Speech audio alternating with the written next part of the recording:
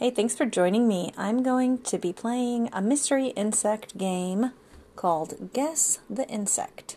I'm going to give you a bunch of clues, and then I want you to think about which insect they could be describing.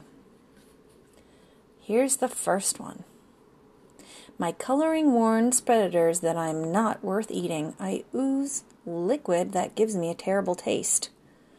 And I have ferocious, terrifying mandibles.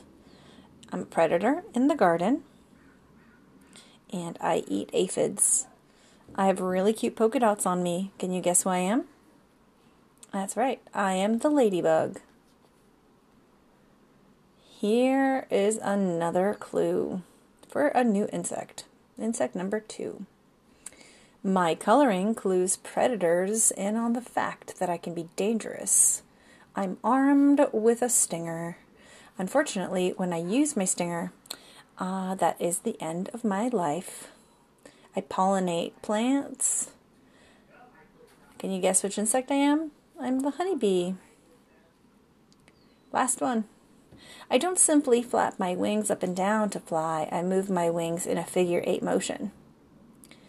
And my wingspan is as large as it gets for an insect. I have to fold my wings when they get in the way. Oh, this animal is a butterfly. Thanks for playing Guess the Insect. Bye.